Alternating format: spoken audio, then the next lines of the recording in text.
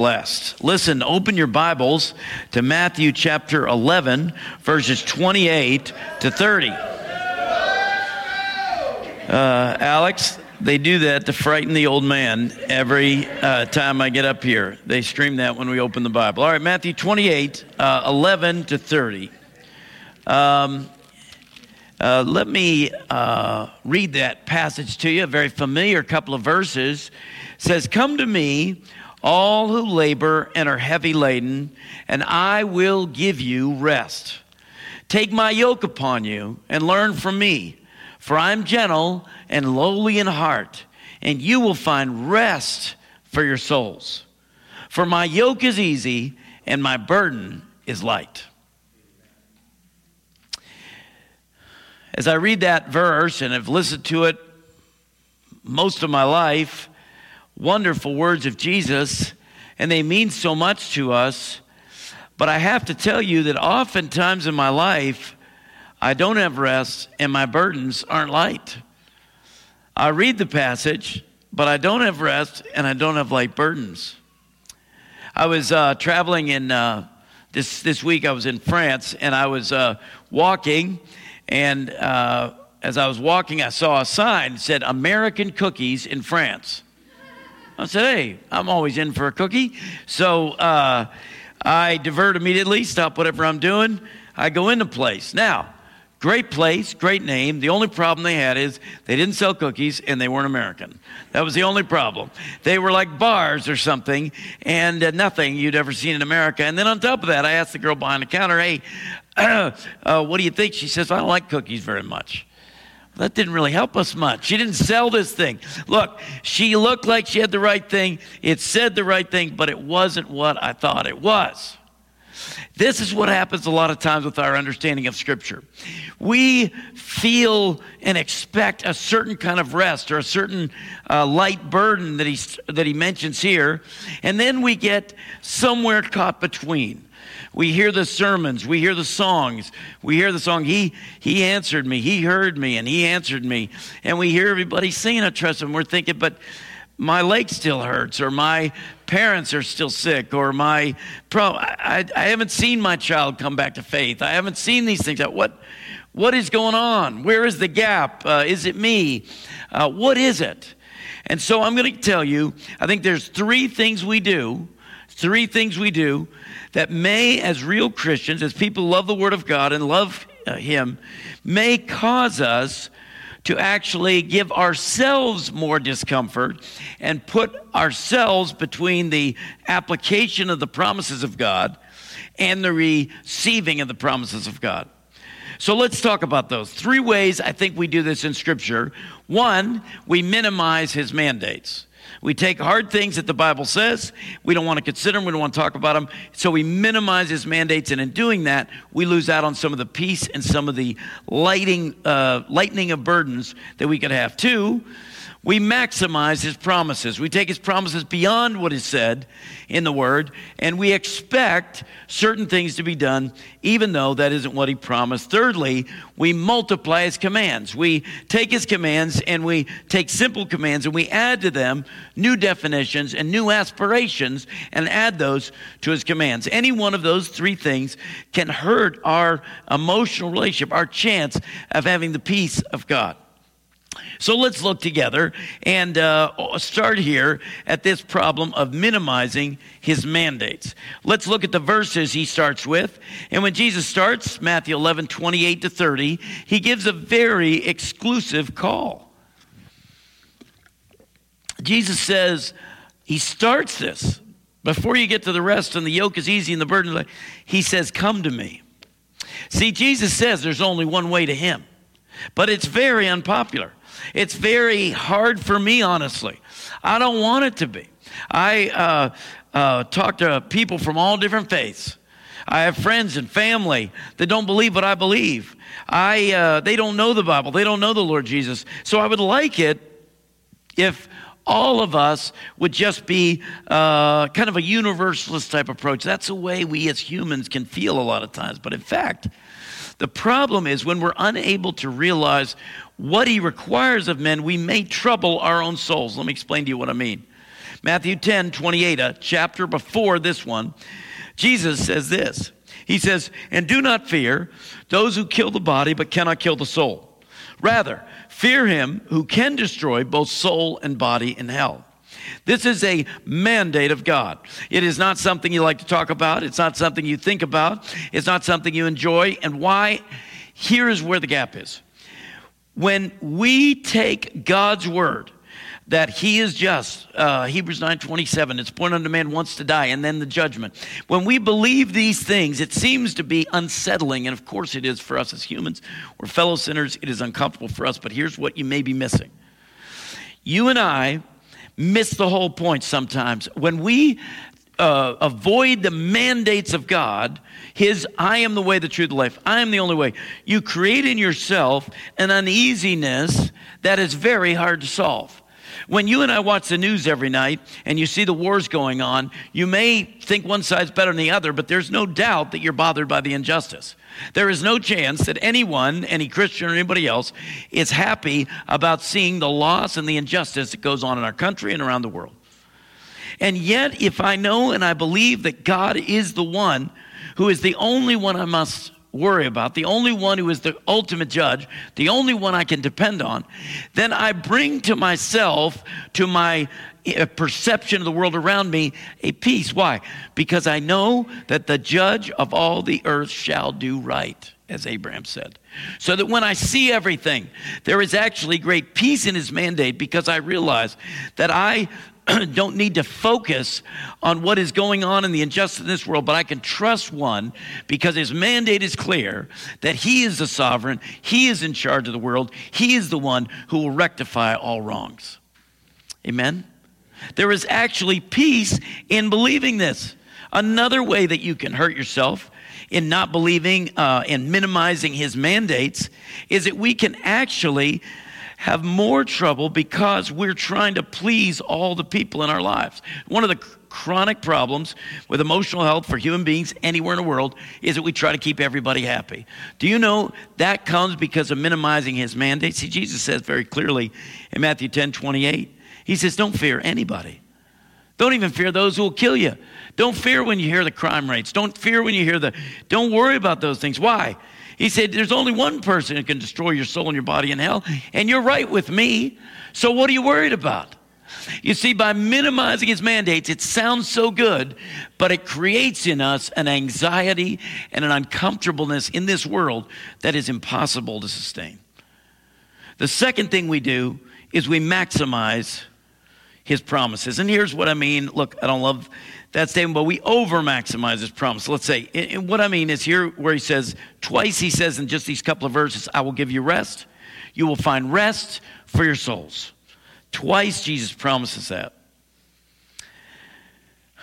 In modern culture, we'll take a phrase like this, and there is some real false teaching or even some attempt at good teaching, but is not at all true according to what God is saying here. I was traveling, and I went to a church, and I went to hear the pastor, and I got up, and the pastor started talking about rest. And what he was talking about was going to bed at night, getting enough sleep, living a balanced life. I mean, all those things are nice things. I don't think there's any doubt that we shouldn't sleep at night and so on. However, this is nothing to do with this passage. Nothing. And then he had made a really foolish thing, and he said, use Jesus as the example of learning how to live your life in balance. Jesus is not the example of how to learn your life in balance. Have you ever read the Bible? Have you ever read what Jesus did while he was here? Jesus' point was not to teach you how to prioritize things. This was not 12 steps in leadership. That is not what he did for 3 years. What he did was evangelize the world, and he slept very little, and he worked very hard. Does that mean that's what everybody's supposed to do? No. You are not the Savior of the world, but yet to stake from this that you and I are supposed to get rest would be a misunderstanding or even a misinterpretation of this truth. How about another one? Not just this passage, but what about, do not be deceived, God cannot be mocked. A man reaps what he sows. We like to stop there, and then there's a million sermons like this. You do good, you get good. You do bad, you get bad. There's kind of a fairness doctrine that seems reasonable. It seems like that's what everybody should listen to. However, when we say that, people like to say it about giving. They'll say, you give and you get back. Let me break something to you. In this earth, if you give, you'll be poorer than you did if you wouldn't give. If you take $10, you give away $2, you're going to have $8. There's nothing you're going to do different about that. He never said in the Bible that you're going to have $22 because you gave away $2. That is not in here. And a matter of fact, that is a terrible misinterpretation. How about fairness? How about thinking, but this one's good and this one's bad, so the bad guy gets bad, right? And the good guy gets good. No, not in this life. A matter of fact, I don't know if you caught this part of the story, but Jesus suffered worse than Judas. This is not the story. The story is we're caught in now, and he's talking about then. Fairness here? No. Fairness there? Yes. Here's the truth of the scriptures. Listen to the rest of the verse. Whoever sows to please their flesh, from the flesh will reap destruction. But whoever sows to please the Spirit, where's he going to get this? From the Spirit will reap eternal life. From the Spirit will reap eternal life. Our problem is the concentration on the immediate. And brothers, I am really, really troubled when I am suffering. I am very troubled by the suffering of friends and family. I do not understand why God doesn't do the things that I think he should do. I don't understand why there's all this difficulty, but brothers and sisters, let's understand this clearly. We learn from him that he is the judge of all the earth. He is the one who knows what is right and knows what he is doing. He often does things, and we've read about him story after story in the scriptures. You could walk this room between services and ask story after story of where God has taken a terrible thing and worked it into a good thing. There is now not just the stories in the Bible, but there is story after story 2,000 years later of God's faithfulness to people like Alex, who had no chance of meeting of getting his burdens light, no chance of meeting the rest that God wanted to offer him, except through the mercy of a wonderful God. Brothers and sisters, we can catch ourselves by multiplying or by maximizing his promises beyond what the promises originally said. Let's start with the third one. I finished the third one. It says we multiply his commands. What I mean here is we take commands that he gives us that are very clear, and then we add to them, and they make them say something more than they say. So here's the last one. Jesus says in the same passage, learn from me. Learn from me. Jesus is giving us a great way to peace. A great way to peace. And that is, the more we learn of Jesus, the more you will experience the spiritual rest and the spiritual lightening of burdens. He is the one who brings us wonder. He brings to you a new love. He brings to you a power that you've not experienced, all as you learn of Jesus. The more you learn of Jesus, the more you will see these things multiply. However, sometimes we'll hear that learn of me becomes much more complicated. And what happens is there's either two sides. There's one side of Christendom who don't spend any time learning anything about Jesus, and they're complaining because they're unhappy and they're anxious and they're feeling. And then you have the other side who are in the Word of God every day, and they're feeling anxious and all because they're not in the Word enough. So you have both sides of this spectrum, and often both of them end up all worked up and in the counselor's office. Here's what happens. We take the command he gave us, learn of me, and either we ignore it, which is a foolish thing to do because we're missing the rest and all that he wants to give us, or we worry about what we've added onto that. And here's what I mean. We tell young parents, you should, for your marriage, you should have devotions together. For your children, you should have devotions for family. And then you should have your personal devotions as well. Well, that's 3 devotions every day. And I just want you to know that I couldn't accomplish it when I was raising my kids. I couldn't do all three. A matter of fact, what we did was I interpreted this scripture, learned from me, but I didn't add these three things. I said in my life, what I want to do is learn from Jesus. Now, if you're a husband who is now elbowing your wife because she's been telling you to have Bible study with the kids, and you think I'm giving you an excuse, you have lost your mind. I am doing just the opposite. Of course you want to disciple your children. Of course you want to teach them the stories of Jesus. Of course you want to do this. I'm just saying that you may not be able to, in this phase of your life, do exactly those three things every single day. That may play out different ways, but stick to the command. Learn from me. If you're not learning more about Jesus, if you're not reaching more for Christ, it's going to come out all different ways. It's going to be executed in your life all different ways. What you want to understand and where the peace you will find is when you realize that this is a step-by-step, as Nate talked about last week, growing closer to the Lord Jesus, learning his word, learning more of him, and it is in his Spirit, it is at his feet that you will experience the rest, the lightening of burdens. If you figure out this may be a valuable thing for you to do, is you write down the commands of Christ on one side of the paper, and then you write down the goals you have. You might say, commands of Christ, learn of me. Goals I have, read through the Bible. But when you cross the two, then you're living in wretched sin because you skipped a passage that day in your Bible reading plan. You see what I mean? We can create for ourselves undue stress when in fact God's goals for us are quite clear. Brothers and sisters, some of you are going to learn of him through sermons on the radio. Some of you are going to learn of him by meditating and memorizing scripture. All of us will be doing these things.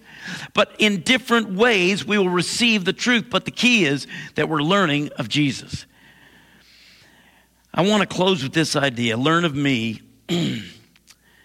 The Lord Jesus, he said, learn of me. Here's the beauty. There was not one thing you can learn of Jesus that is not sweeter. It doesn't make him look better. If you get to know me, I'm okay at a distance. Once you get to know me, then you live with me, and there's a little bit of disappointment there. Same way with everybody. You hope that it's going to be better, but with humans, it just doesn't work that way. But with the Lord Jesus, he says, learn of me, and it's like focus on the camera, and the closer you get, and the more you learn, and the more you learn, and the more you learn, the more wonderful he is. See his mandates, see his promises, and his commands, and let them bring rest to your soul. Let's pray. Jesus, I pray, Lord Jesus, for the rest you offer. I pray for the supernatural spiritual rest that you offer us here.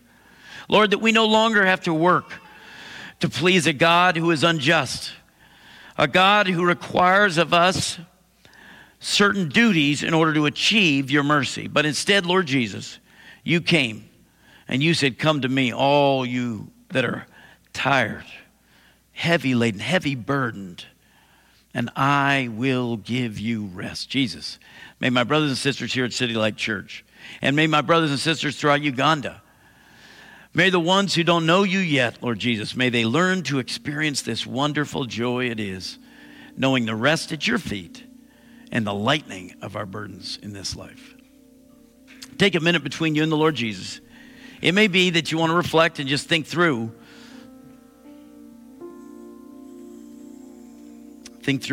where you're feeling pressure. Have you maybe minimized his mandates? Have you maybe minimized that and been so hesitant to admit that God is the total ruler of heaven and earth? And maybe you're feeling undue consternation about all the injustice in the world, and you're not holding it with Jesus, you're holding on to it yourself. That'll cause you discomfort. That'll cause you lack of peace.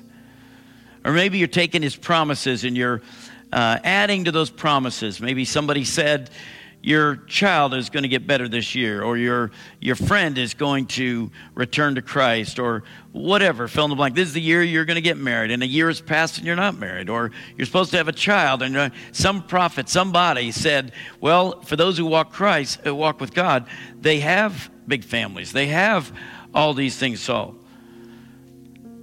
You've added to the promises of God. And you've missed out on the peace that is available, because in all those crises is where Christ shines.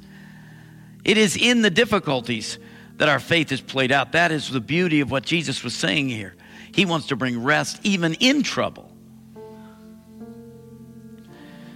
And then the third one, maybe you have taken the simple commands that Jesus has given us, the clear commands he's given us. Meditate on the word day and night. And you've taken it into all these extra things that you're worried about not doing. In the middle of raising kids and struggling through regular life, you're just not finding this rest, this lightening of burdens. Would you bring those to Jesus' feet now? Just talk to the Lord Jesus, wherever you're at.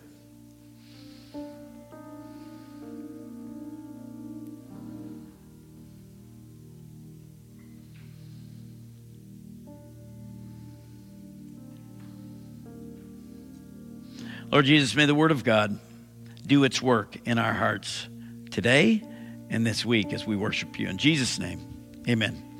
Would you guys stand with us and sing?